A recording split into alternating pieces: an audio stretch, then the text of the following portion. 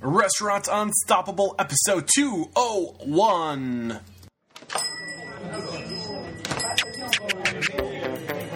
Are you ready for it factors, success stories, failures, and bombs of restaurant industry knowledge? Then, join Eric Cacciatore and today's incredible guest as they share what it takes to become unstoppable. Are you tired of all the busy work in your restaurant, like invoicing, scheduling, inventory, all the things that just suck up your time and money? What if there was just an easy way to automate all these things? Well, there is a way, and it's called QSR Online. Head over to go.qsronline.com/unstoppable to learn more. Again, that's go.qsronline.com/unstoppable. Now enjoy today's show. With excitement, allow me to introduce to you today's guest, Robin Sue Fisher. Robin, please tell me you're feeling unstoppable today. I am feeling unstoppable today. Yes, that's what I like to hear. So from her time growing up just outside of Boston, Massachusetts, Robin has been in love with ice cream. After graduating from Williams College and spending time in corporate America as a strategy and management consultant, Robin decided the corporate life just wasn't for her and attended Stanford Graduate School of Business, focusing on entrepreneurship. Upon graduating, Robin's sweet tooth sent her to a short course at Penn State University that focused on commercial ice cream production and distribution. In 2009, she put Smitten Ice Cream on the map with nothing but a wagon in her patented burr machine. And in 2011, she opened her first shop, which was in a container. We'll get more into that later, I'm sure. And only a few years later, she had expanded the Smitten brand to 5 locations across the Bay Area and in Los Angeles. And I mean, that seems like a multiple, but really it's just an aerial view, and you've really done so much. I can't wait to dive into your story. But before we do that, Robin, I like to start every interview off a success quote or mantra. So what do you have for us today? My mantra is pretty darn simple. I try to live by saying no regrets.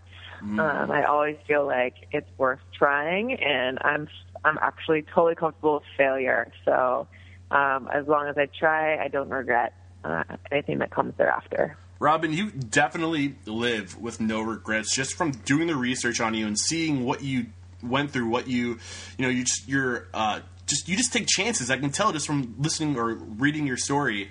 You just take chances, and I can't wait to kind of share with the listeners some of the things you did to get to where you are today. So take us through some of the steps, some snapshots of how you got to where you are today. Sure. Well, as you mentioned, I learned my sort of first 4 years of my quote-unquote career that the corporate world was just not for me. And what I really wanted was something that had a much more human element to it. And that really made being an adult not a bummer. So I kind of wanted to like break through all of the constraints of what being an adult seemed to mean. And so I figured, let's focus on something that has always sort of made me feel like a kid and made me feel joyful. And that thing is ice cream. It's always been a really special thing to me and my family. Literally, my mom, since I was 3 years old, told me that I had 2 stomachs. And one of those stomachs was solely reserved for ice cream. And I still believe that. And so I decided to just dive into this product I love to see if I could make it better. And so I started with the things that kind of bugged me about it. And as I became more of an educated adult, I started looking at the back of ice cream containers and realizing that I couldn't even pronounce some of the ingredients that's in ice cream. And there's all these gums. Why is gum in ice cream? And so one of the things that I sort of promised myself was let's just make ice cream pure again. It's this wholesome, nostalgic product that doesn't need to be contaminated, and let's just take it back in time and make it pure. And so that was sort of one of the impetuses of Smitten. And then the other thing that I learned, when I went to business school, as you heard, and I also realized that that when I was there, even though it was such a cool place, that I just didn't really feel like I fit a lot of the mainstream things that were coming through the door. And so I realized that I was actually really interested in building things. And so I ended up working with an engineer there to basically buy a bunch of random cheap parts off of Craigslist and duct tape them together and started building like a machine in my backyard that did not work at all, but it looked pretty funny. And then sourcing liquid nitrogen, which I learned basically is nitrogen is an inert element. It's freaking cold. It's literally it's almost close to the surface of Pluto. It's so cold, and it's a naturally occurring thing that is an amazing freezing agent. And I learned by being a super nerd that a lot of the quality of ice cream is resulting from the freezing temperature. And the gist is, if you can freeze it well, the colder you can freeze the ice cream, the smaller the ice crystals can be. And small ice crystals basically means a really smooth texture. And you can think about that. Like if they're large, you can kind of feel them, and that's more like freezer-burny. And if they're small, it's super smooth. And so I was like, oh, awesome. I'll use a super cold liquid nitrogen to freeze ice cream and make it really good. And then if I freeze it really quickly, I can freeze it to order, and then I don't have to add any crap into it because I'm freezing every batch for you, and you don't have to store it. Oh, man, and then awesome. add all these preservatives in it. So it kind of was like, if this works, like I'm golden. And then I tried it, and I realized it's really hard. So that started the next 2 years of adventure of trying to perfect the process of freezing ice cream with liquid nitrogen. And what I had hoped was that there was someone else out there who already had a machine that did this, and I'd be like, oh, let's just work together. And by like going out and doing all my research of who was playing around with ice cream, I traveled around the country, like slept on friends' couches everywhere, and like met people who I thought were dabbling in things, and learned that no one was very far along at all, and just didn't really feel confident in what I was seeing. And so I kind of had this scary moment of like, oh no, if I'm going to do this, I'm going to have to build it myself. And so I ended up finding a retired engineer who was willing to work for Equity because I couldn't pay him to help me figure out how to build this machine to perfect that process. And so we spent the next 2 years in his basement building what we now call Burr. Burr, as you can sort of now understand, is named Burr because it freezes using liquid nitrogen. But it was a really hard process of figuring out how to actually make something effectively freeze at that low of a temperature. Because when you freeze with liquid nitrogen, like it's so cold that it can like form ice balls really quickly. And what you want is super smooth ice cream, which is the antithesis of ice balls. Yeah. So it was a really hard challenge, and it was really exhausting, and many times I went home crying. But perseverance. My dad always said the good word for it is perseverance, the bad word for it is stubbornness, and they're all the same. So well, you did it, Robin. You crushed it. Like, the story is so inspiring because so many of us have these ideas of ways to do things better, and we start, and we start pulling back the layers, and we realize, crap, this is going to be hard, and we quit. But you just kept going. That perseverance is so key to success, no matter what your entrepreneurial venture is. But the restaurant industry, the food and beverage industry in particular, there's going to be challenges around every corner, and there's things that you don't ever think of that are going to come to face you, and you just got to persevere. And I think that story of how you didn't, when you decided, I'm going to have to build this thing from scratch, most people would have thrown in the towel, but you said, I'm going to go find an engineer, and I can't pay them, but there's going to be something we can do. So now you give them equity in the business. I mean, there's just so many ways you can just, overcome and persevere if you just get creative and say, what if, or how can we make this possible? And I hear that with your story. It's really inspiring. Thanks, man. No problem. Thanks, man. So we kind of got your big picture, your step-by-step to how you got to your location, your first brick and mortar, which is a container, which I think we'll dive a little bit more into that later. But talk to us, I think you kind of already mentioned it a little bit, your why. And I think knowing your why and your purpose is so important because that's what centers you. That's why you show up every day. That's why you do what you do. And what is your why? What is your purpose? Aside from making really great ice cream, like what is it that makes you just love this kind of work? Yeah. So our company's mission is joy. And, like, how freaking awesome is that to say? That's pretty right? freaking awesome. Like, so it's for me to be able to, like, every day I wake up to, like, try to bring people joy, and in the full meaning of the word. Like, we're making not only, you know, the best ice cream in the world, but we're also really focused on the experience at the store. And that is, like, making our stores, like, much, like, warmer and more pleasant and, like, almost like a high-end restaurant on ice cream. So it's such a different experience to come to Smitten than it is to go anywhere else, both from the taste and the feeling. And so it's literally like, how do we actually, like, you know, evoke joy is, like, what I try to do. And so that's the why. That's awesome. That's pretty much my strong why. That's a great why.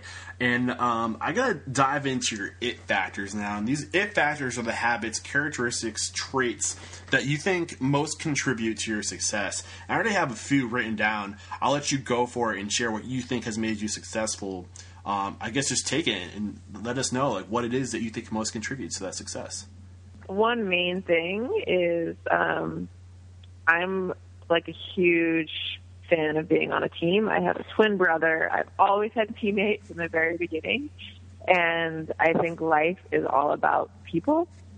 And so it's been critical to my, like, happiness and obviously our team success to, like, build that team and to find other people who are as passionate about what we're doing as I am, and I've been super lucky to find them. So one is teamwork / collaboration.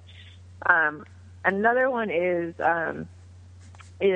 like comfort with failure, and basically being able to learn from your mistakes. And I think for a company that is trying to push boundaries, which we are doing, you really have to know that you're not going to get it right every time, but that you can't just, you know, fold your cards. So, but it's really about adaptability and, you know, learning, tumbling, you know, getting up again and doing it slightly different so you don't trip again. So that's kind of like what I've been doing for the last 8 years. And then another one is being genuine, and that is, like, so core to everything we're doing, and it's kind of why I've taken this path. Like, I really didn't feel like I was being true to myself, so I go to an office building every day and, like, be in that world.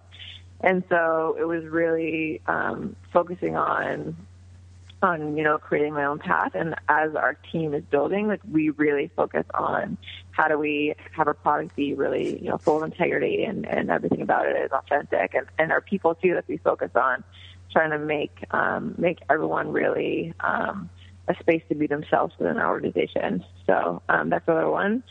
I'll add one more. Keep going. And that is committing. So we have our company's values, and I'm kind of going through some of those. But one is also committing to be the best. So I am an incredibly competitive person. I played basketball through college, and I hate losing. I'm a bad sport when I lose in something that I think I'm good at. I got to get better at that. But I really believe, like, why do something if you're not trying to do it the best you can do it? I know so many people just settle with okay, and it drives me crazy. Yeah, and that pisses me off, man. Like, you know, like, what are you doing? Just own it. Like, own it. This represents you, and this is, like, it's why do it if you're going to be mediocre? So that's kind of, like, we are pushing the boundaries on, like, what people even think of ice cream. Like, it's just, like, I've even told people, had people tell me, why do you even call it ice cream? You should call it something better than ice cream because it's not even comparable. And it's like, well, like, that's the kind of response that I want to get. So I'll kind of leave it at that. I could go on, but Robin, you've got some rock star it factors. I'm just going to summarize real quick. Listening to your heart, team player, collaboration, knowing life is about people and to collaborate with those people and not being afraid of failure, adaptability, being genuine, and committing to being the best. And you kind of, some of the ones I wrote down, you already said. So, I mean, I totally hear these things coming from you. And the one thing I wrote down that you didn't mention is just that perseverance, which I think is so, so important. And stubbornness, like you said, maybe the bad side, the bad word for it, but whatever. It's awesome and it's totally necessary. Great stuff. I really just want to point out how you listen to your heart and you're genuine and you know who you are. And talk to us a little bit more about why that's so important. Honestly, it's like something that I've gotten better at. You shine. Like, I know I shine the most when I feel like I'm in my element. And like, it really pisses me off when I feel like, oh gosh, like I'm not being my best self. And it's hard to be your best self if you're putting yourself in a position that doesn't like really fit. Like you're, you know, just the puzzle pieces aren't fitting together. And so just creating a environment and an arena to play in that actually like you feel like you can like shine, and that might be like having a successful business, or that just may be like being a good person, or like being a fun person to work with, or being a good wife, or all those things like come from like doing something that you feel like is true to yourself. And so I think it's just the beginning, and it goes very far from there. And I remember like when I was in the consulting world, I like really felt like I am not being I'm annoyed more than I should be. I'm like irritable, like all those things came because like I just didn't fit. And so it was just listening to my heart and being like, I can't be that person. It's so much easier to show up every day committed to being your best when what you're doing every day is something that resonates with your core, your heart, something you love, something that's just so you. And that's what I want to pull out of you. That's what I heard you say, and it's so critical and so important. And I also love how you talked about just taking chances and not being afraid to fail, and to not see failure as failure, but just a way to learn something new, adapt, like you said, and pick yourself up and just do it a little bit better the next time out. So awesome stuff here. And we have to just I have to point out that you started pulling around a wagon in your neighborhood, and that's just really cool too. Do you want me to dive into that real quick? I think we can come back to that when we talk about raising the capital. I think there's plenty of time there to talk about it. But let's talk about a failure now, Robin. A time where you had one of these failures and you did fall on your ass, and then tell us about how you picked yourself back up and what you learned from that failure. Man, so my story has like a lot of failure points. Pick the worst. Hard to know where to start. One like really tough time was the fact that it took 2 years to get a working prototype of our machine. And I was like just beaten up by the end, like literally had almost given up like 5 times, like was just pretty, desperate straits in terms of, if it didn't work out, was kind of, 2 years into not having a job. And also, it was 2009 when my machine was done. And, originally I, graduated business school, and like everyone there is like, oh, you just raised $2 million and, and you start your business. And that sounded great, but it was 2009 and I was starting a food business. And if you guys remember 2009, it was like all the restaurants were like starting to get boarded up. Like people were not going out to eat very much. No one wanted to finance a food startup, and I had no money. And so I was like, oh my God, like I was just devastated about now what? Like this is 2 years in, all my life savings, and like I have no money left, and like I'm hitting a wall. And so the way I was able to pick myself up out of my puddle of tears was basically be like, all right, let's figure out another way to think through this and do it in a super scrappy way. And so I started learning about these. There were like a handful of chefs, or actually a couple of immigrants from other countries who were really good at producing like one item of food, and the chefs that had been laid off because their restaurants had closed, and a couple of them had started just like selling their food on the streets of San Francisco. And so this is when Twitter had like just started taking off. And so I like started following them on Twitter, and I reached out to them and was like, hey, can I come join you? So smart. I'm going to be a new food cart. And so, so then I was like, oh gosh, how do I do that?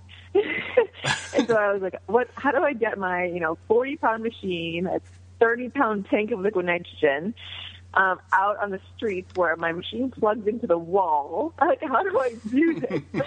And so I got like it's a really long extension cord. Really creative. So basically, I realized the Radio Flyer wagon was great in several ways. One, it's cheap, like relatively for something so strong. It can carry a heavy thing, and it's like about $100. Great, check.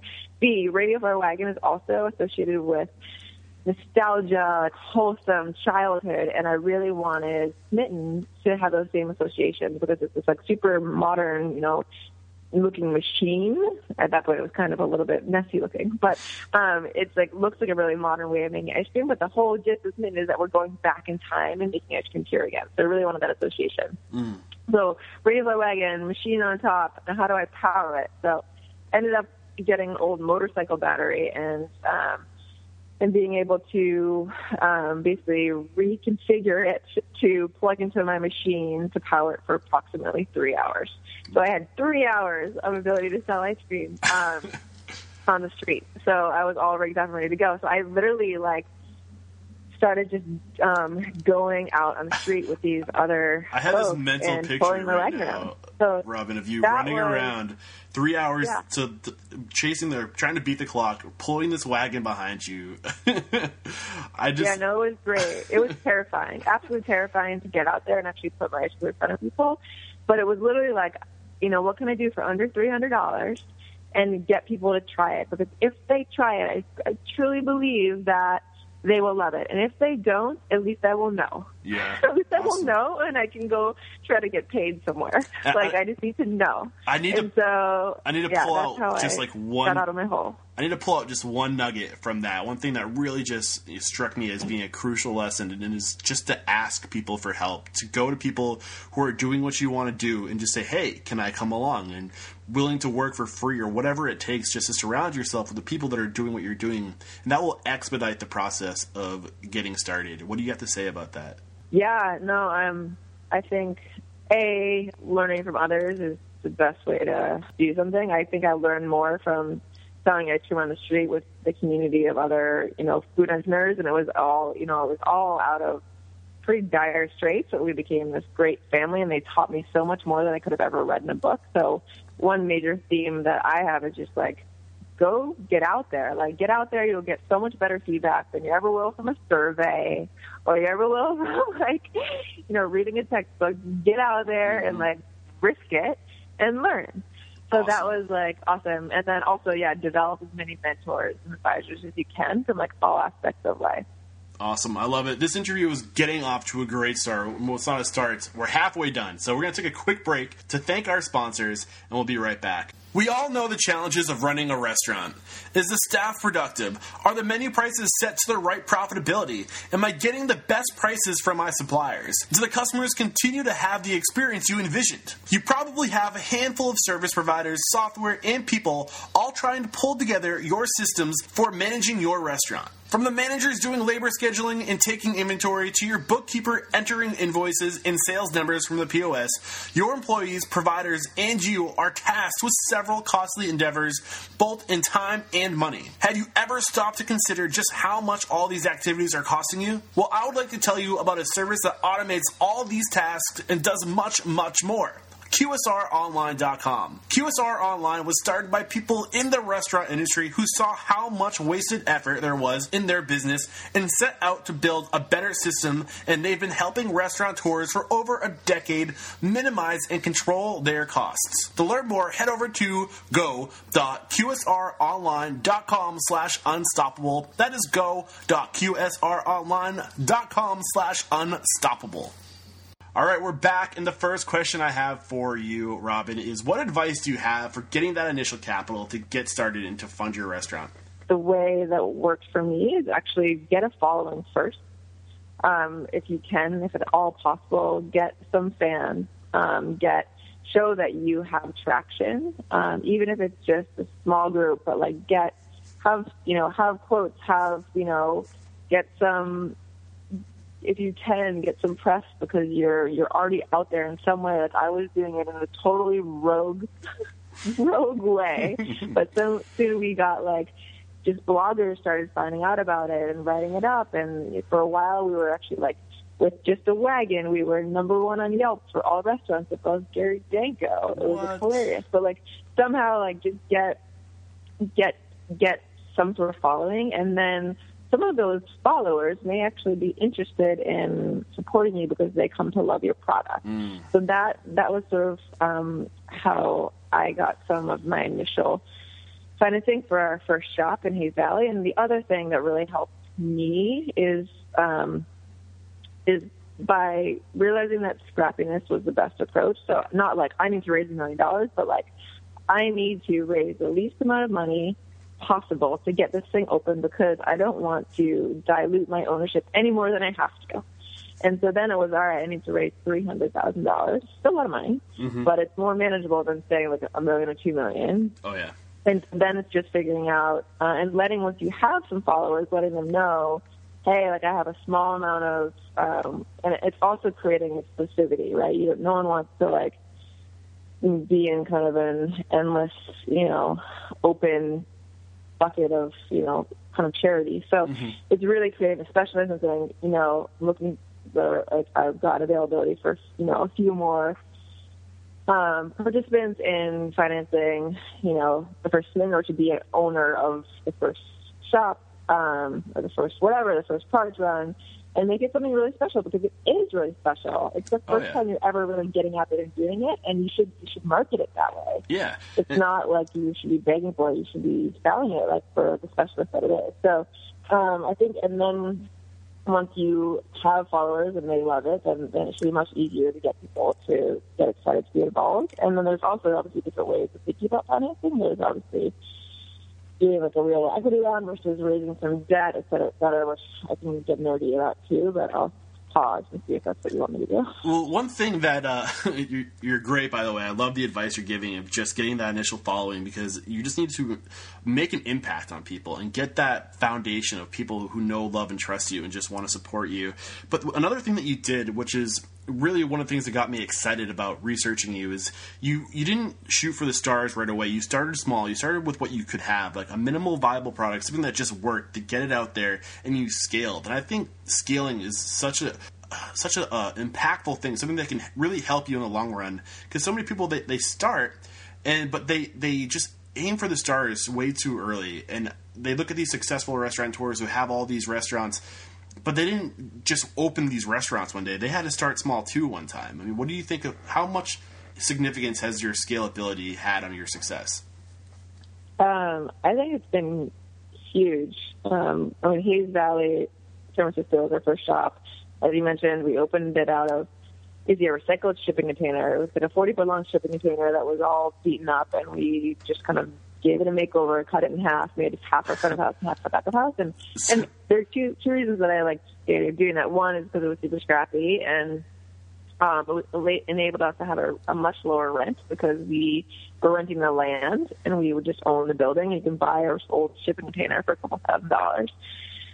It ended up getting a lot more complex because you have to figure out plumbing and electricity to the land, but that's another story. But from there, just thinking, what's the least I need to prove this out? Not like what's the most I need to make this like everything I ever dreamed it would be. And you can always, if you do it, you want it to be used. You don't want it to be so raw that it's not like the essence of what you want your brand to be. But start with like what you feel like is absolutely necessary. And then what we did, like we had like no outdoor area. It was like gravel outside. And as we were like, oh my gosh, this is working, we built an awning. And then when that made people come when it rained, we made it an enclosed awning. And then when that made people come more, we added heat lamps. But we every step along the way, we wait 6 months, let's see what happens. And then we get a little more money and we fund it more that way. So it's a evolution. It doesn't need to all be on day one. Awesome advice. So the next question I have for you is on the topic of managing people. I mean, so much of this industry, you already said it, it's about people. Life is about people. So how do you manage your people, and how do you lead your people? I'm learning more and more and trying to get better at it every day. And one of the things that I think is most important is I freaking hate hierarchies. I hate it. I've been anti-org chart for so long, and then my team was kind of I don't want to know. I don't want to know how the company fits together. So oh crap, I got to go to the org chart. So how I got comfortable with it is I flipped it on its head. I am at the very bottom, and our guests are at the very top, and our baristas, who are basically the people who make and serve the ice cream, they're right below the guests. So I work for them. I work for the guests. That is an awesome mentality. The baristas, and so I think of it that way. And I also, super important to me is I get to know everyone who comes aboard. So once a month, every Tuesday of the month, I have what we call a culture session, where anyone who's new to the company comes in and we sit down around the table and we just talk about whatever they care about.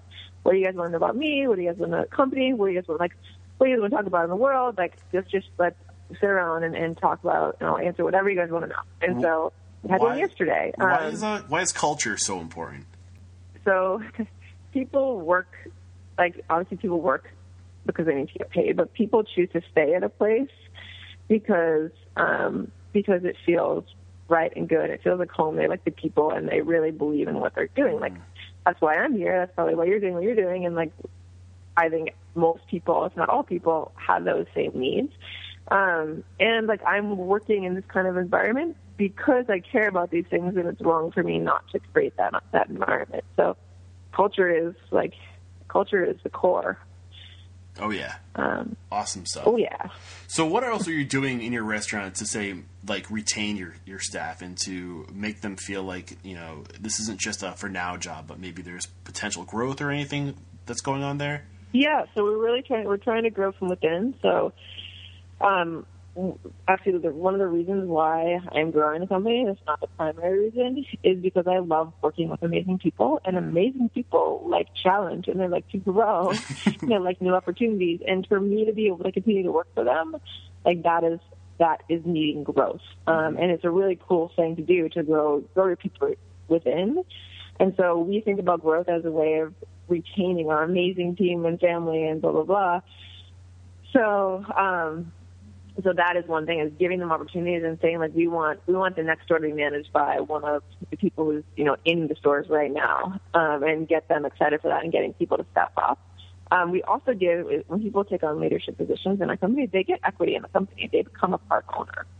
And that's really important to me, because I'm saying you need to own, your impact on the company. And as a result, you really do own it. You should get awesome. to own your piece. So it's really living and breathing what we talk about. Awesome. And giving up some of my equity to share with them when they take on that responsibility. Great stuff. So let's talk about some other challenges. If you can think of some other things that are happening in the industry that you are maybe seeing on the horizon coming up, maybe you're preparing for it, what are some of the other challenges that are out there that you want to talk about? Gosh. I think El Nino is definitely impacting ice cream right now. So 40 degrees and raining is not the best for business. Well, it's 50 degrees in New Hampshire right now, which is totally bizarre. So get into more detail though. What is it about the weather that is concerning you? We're having an unusually cold and wet winter, which is honestly the wetness is great for the rest of our environment, and it should be great long term for our economy. But it does obviously hurt ice cream sales. So what we just started doing actually is we've partnered with a delivery service, and so we will bring the ice cream to you, and that's been really cool to see that's starting to take off. We've had a lot of sales in the last month. There's that adaptability you were talking about earlier. I mean, sometimes when things just don't go the way that people want them to go, they just throw up their hands and they say, "What can we do?" And they just sit there acting like a victim. But what I continuously hearing you do is you say, "Well, what can we do?" You ask yourself, "What if?" And I think that's so crucial. Thanks, man. Awesome. So let's talk about work-life balance.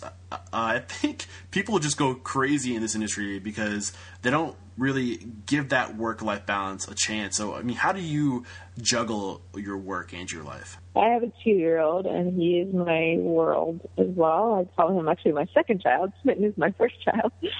But I feel like having a kid and having, people you care about, helps make you focused as well.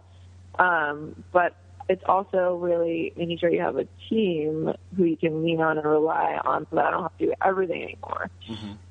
And I do, we've been super lucky to have a team around me who I trust immensely, and so that I don't feel like I'm buried under a ton of bricks. I can feel, actually, as we grow the company, I've made the commitment that I'm going to get closer and closer to our shop teams instead of farther and farther away.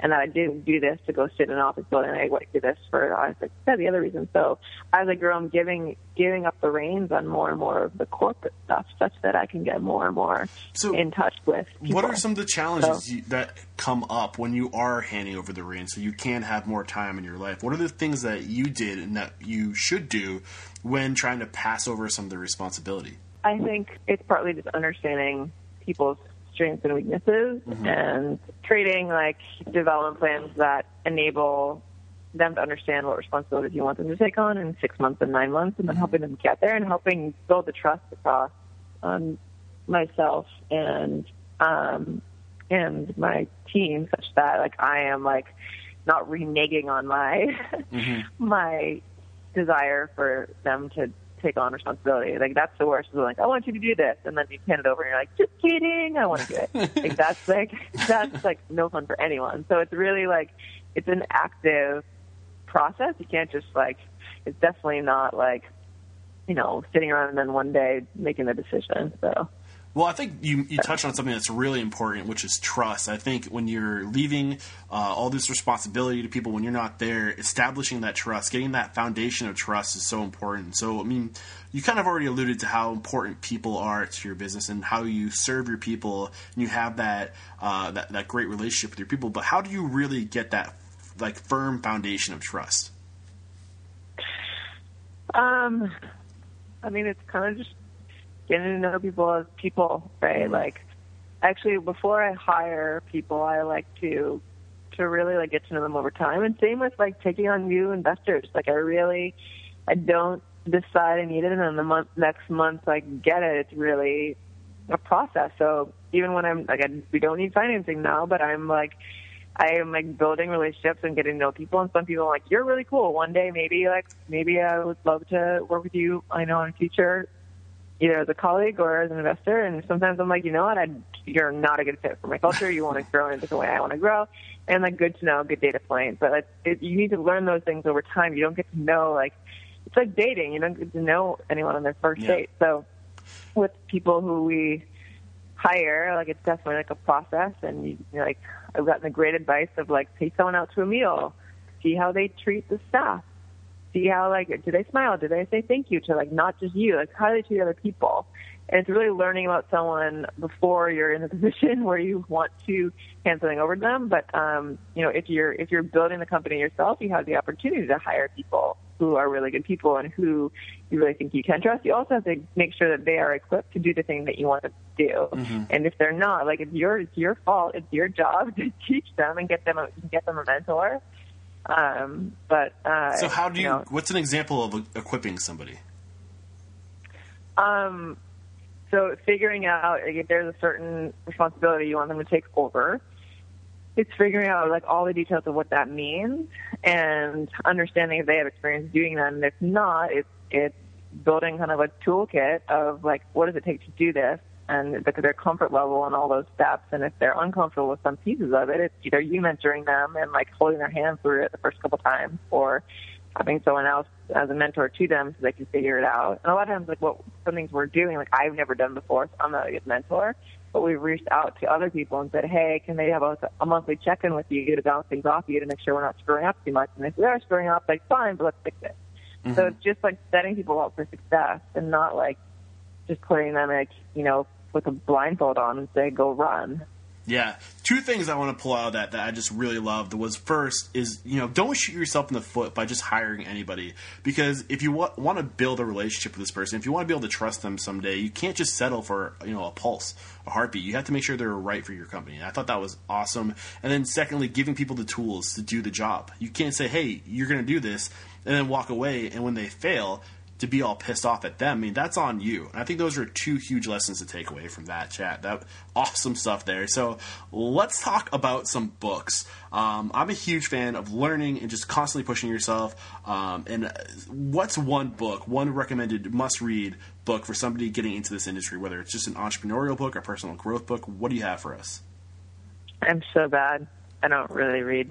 I don't really read like educational books because I really like books being kind of escapism and just like having a time off from thinking. I have this problem where I just like I can't get my brain to stop. So like when I'm reading, I kind of like it to be the time out from life. But I was given a book recently from a mentor who told me that I should read it. A book by Mark Nepo called Book of Awakening. And she said it's a lovely collection of brief daily readings, easy to start or end your day in a few minutes. Read them according to date or just randomly pick up a page. So that was her advice to me. And then he also has a book called Finding Inner Courage. Ooh. I think those are both. It's more of like I think it's more of a like follow your heart kind of series.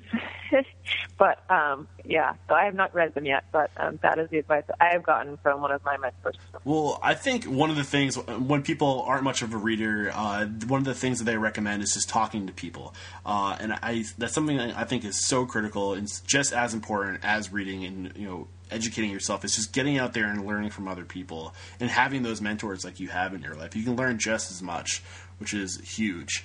So thank you for sharing those two books. I'll have those in the show notes. This is episode 201. So head over to RestaurantUnstoppable/201 to find links to those. And then what's one recommended tool or technology, Robin, that you're leveraging in your restaurant? And I noticed you already mentioned once, you said you have you're working with a delivery service, you do online ordering. So what are some of the things that you're leveraging in your restaurant? We just started with Postmate in San Francisco, and then we're using a POS company called Revel. So why did you go with Revel over other POS systems?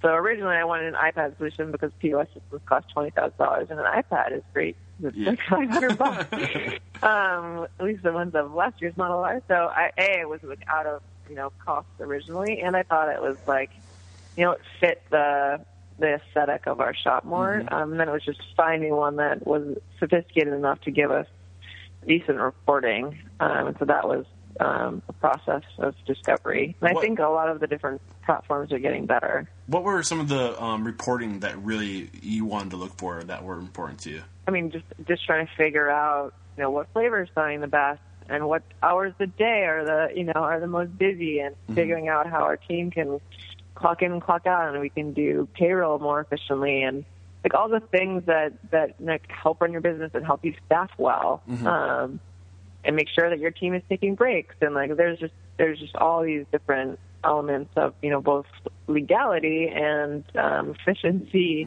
of lessening your administrative time. Awesome. Is there anything else that you're leveraging as far as technology that you'd like to share with us today?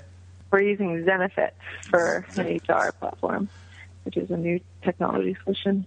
We just started using Zenefit, which is a HR platform, and it's really helped us in terms of figuring out just how to get everyone informed about healthcare changes, and they can all put their picture in, and so I can get to know everyone's faces, and it also just basically makes a lot of the administrative back end of that much better. Does it help a lot with like the onboarding process? I've never heard of it. All of our documents are there. Yeah. So what pain points did you have before using this technology that it's relieving? Oh my gosh, we had like tons of paper. Like we have an NDA that they have to sign because they get to know our bird technology. We had all of the hiring documents and all of their W-9 and all of their, there's just so many pieces of paper you have to keep track of, where now they can do it all electronically. Yeah. I mean, that's one of the biggest reasons why I asked this question, Robin, is because I feel like there's just so much that you have to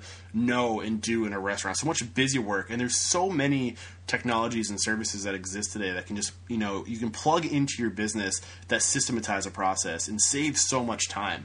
And at the end of the day, time is money. Time is, improving your restaurant and paying attention to the details and just trying to do little things better. And have you noticed that you've been able to do that since using some of these technologies? Yeah, I think so. I mean, I'm psyched that I don't have to manage it anymore. Our finance team oversees it. So, but I think it's made their lives easier. for sure. So, Robin, if you could go back in time to 2007, where you're just starting to play with these ideas and inventing ice cream machines, what's one piece of business advice you could give yourself or somebody else in this industry? I would say keep it simple and do it better than anyone else. Ooh, awesome. And how do you think that would have changed the process of you getting to where you are now? I think it just helped. I think I learned through necessity. So when I first came up with Davidson, I was sending and having a lot more different flavors. And when I was pulling the wagon around the street, I could only have one. And it didn't deter people. And I think customization and selection is overvalued, and that people actually appreciate not having to think so much. And you have to have a certain number of offerings, but like 4 turned out to be plenty for us. So I agree with you. Keep it 100%. simple, keep your costs low, and keeping it simple also allows you to splurge on the few things that you do, which enables you to do it better. Oh yeah! Instead of doing a bunch of things mediocrely, I can't say that. Say it for me. I know. Instead of doing mediocrely, instead of doing a bunch of things, okay, just focus on doing a couple things really, really well, and there's so much value in that. I couldn't agree more. And if there's just one question I could have asked you, Robin, that you think would have added more value to this interview, what would it have been? If I could have added more value to this interview, or one question I could have asked, give you a high five in person. Yes. Awesome. I'll take it. So those are all the questions I had for you. Robin, you've been awesome. At the end of every episode, we wrap it up by having you call somebody out. So who's one indie restaurant professional or food and beverage professional you admire and just think would be a great guest mentor on the show like you have been for us today? I would call out my friend Calvin Say over at Buy Right Market in San Francisco. Been super impressed by how they've developed their brand and their, company with their hearts, and is an amazing place to walk into. And they now have two amazing markets that are literally like a dream come true for food. Great. Look out. Was it Calvin you said? Calvin, yeah. Calvin, I am coming after you, man. I would love to get you on the show. How can we connect if somebody's listening in at home and they want to come work for you and maybe join your team or just pick up the conversation? How can we connect? Oh, yeah. So you can just email us at info@smittenicecream.com. And please come check us out. Sure. I'm definitely going to, if I'm ever on the West Coast, I'm making a special trip, that's for sure. You better, man. You better. It sounds good. Robin, you have been awesome. You were so inspiring. I love your perseverance. I love just your attitude. There is no questioning you are unstoppable. Thanks, man. You too. Cheers. Man, I don't know about you guys, but I am just pumped up after that interview, after listening to it through the editing process. Man, there's so much great advice in this episode. I think the moral of today's show is just perseverance and just having that clarity in who you are. And this girl, man, Robin, she just didn't give up. She had this vision. She had this passion. She had a dream, and she wouldn't quit until her dream became a reality. I mean, we can just learn so much from that persistence. And just, she tried making this ice cream machine on her own. She didn't succeed. She had trouble. She found an engineer. She didn't just give up. She said, how can I make this possible? So she found that person that could help her make it possible. She didn't have any money, so she offered him equity. And then she walked around with a wagon. She pulled this wagon around the city of San Francisco, just trying to get that following. She got that following. She raised $300,000, and she didn't do it when the economy was booming. She did it in the middle of the recession, but she did it because she said, how can I do this? What can I do? What if? What about this? She got creative. She tapped into that just ether of knowledge that, just asking yourself, how? What if? What can I do? And she bootstrapped. She calls it scrapping. She was scrapping. She just got by, but she didn't give up. She almost quit 5 times, but she didn't quit. And I think that's the lesson. Persistence is to take away from this and to know that if you have a dream, just be persistent, get creative, don't give up, put everything you have into it, and you will be successful. And if you're not successful, at least you'll learn something, so the next time around you'll have a better shot. And I just love that mentality and that energy she brought to this interview. Awesome stuff. If you guys are enjoying these interviews and you're finding value in these lessons, please support the show simply by using the links, leaving 5-star reviews on iTunes and Stitcher Radio, and shoot me an email, Eric@RestaurantUnstoppable. Tell me who you want to hear from on the show. I'm always looking for guests. It's hard to keep up with 2 to 3 episodes a week, so any support you guys can give me there is much appreciated. Or just shoot me an email to tell me what you like about the show and to tell me about, what you're struggling with. Maybe we can do an episode based off a challenge you're having. We can get an expert on the show. I'm here to serve you guys. Please know that. All right, that's all I have for you today. Until next time, peace out.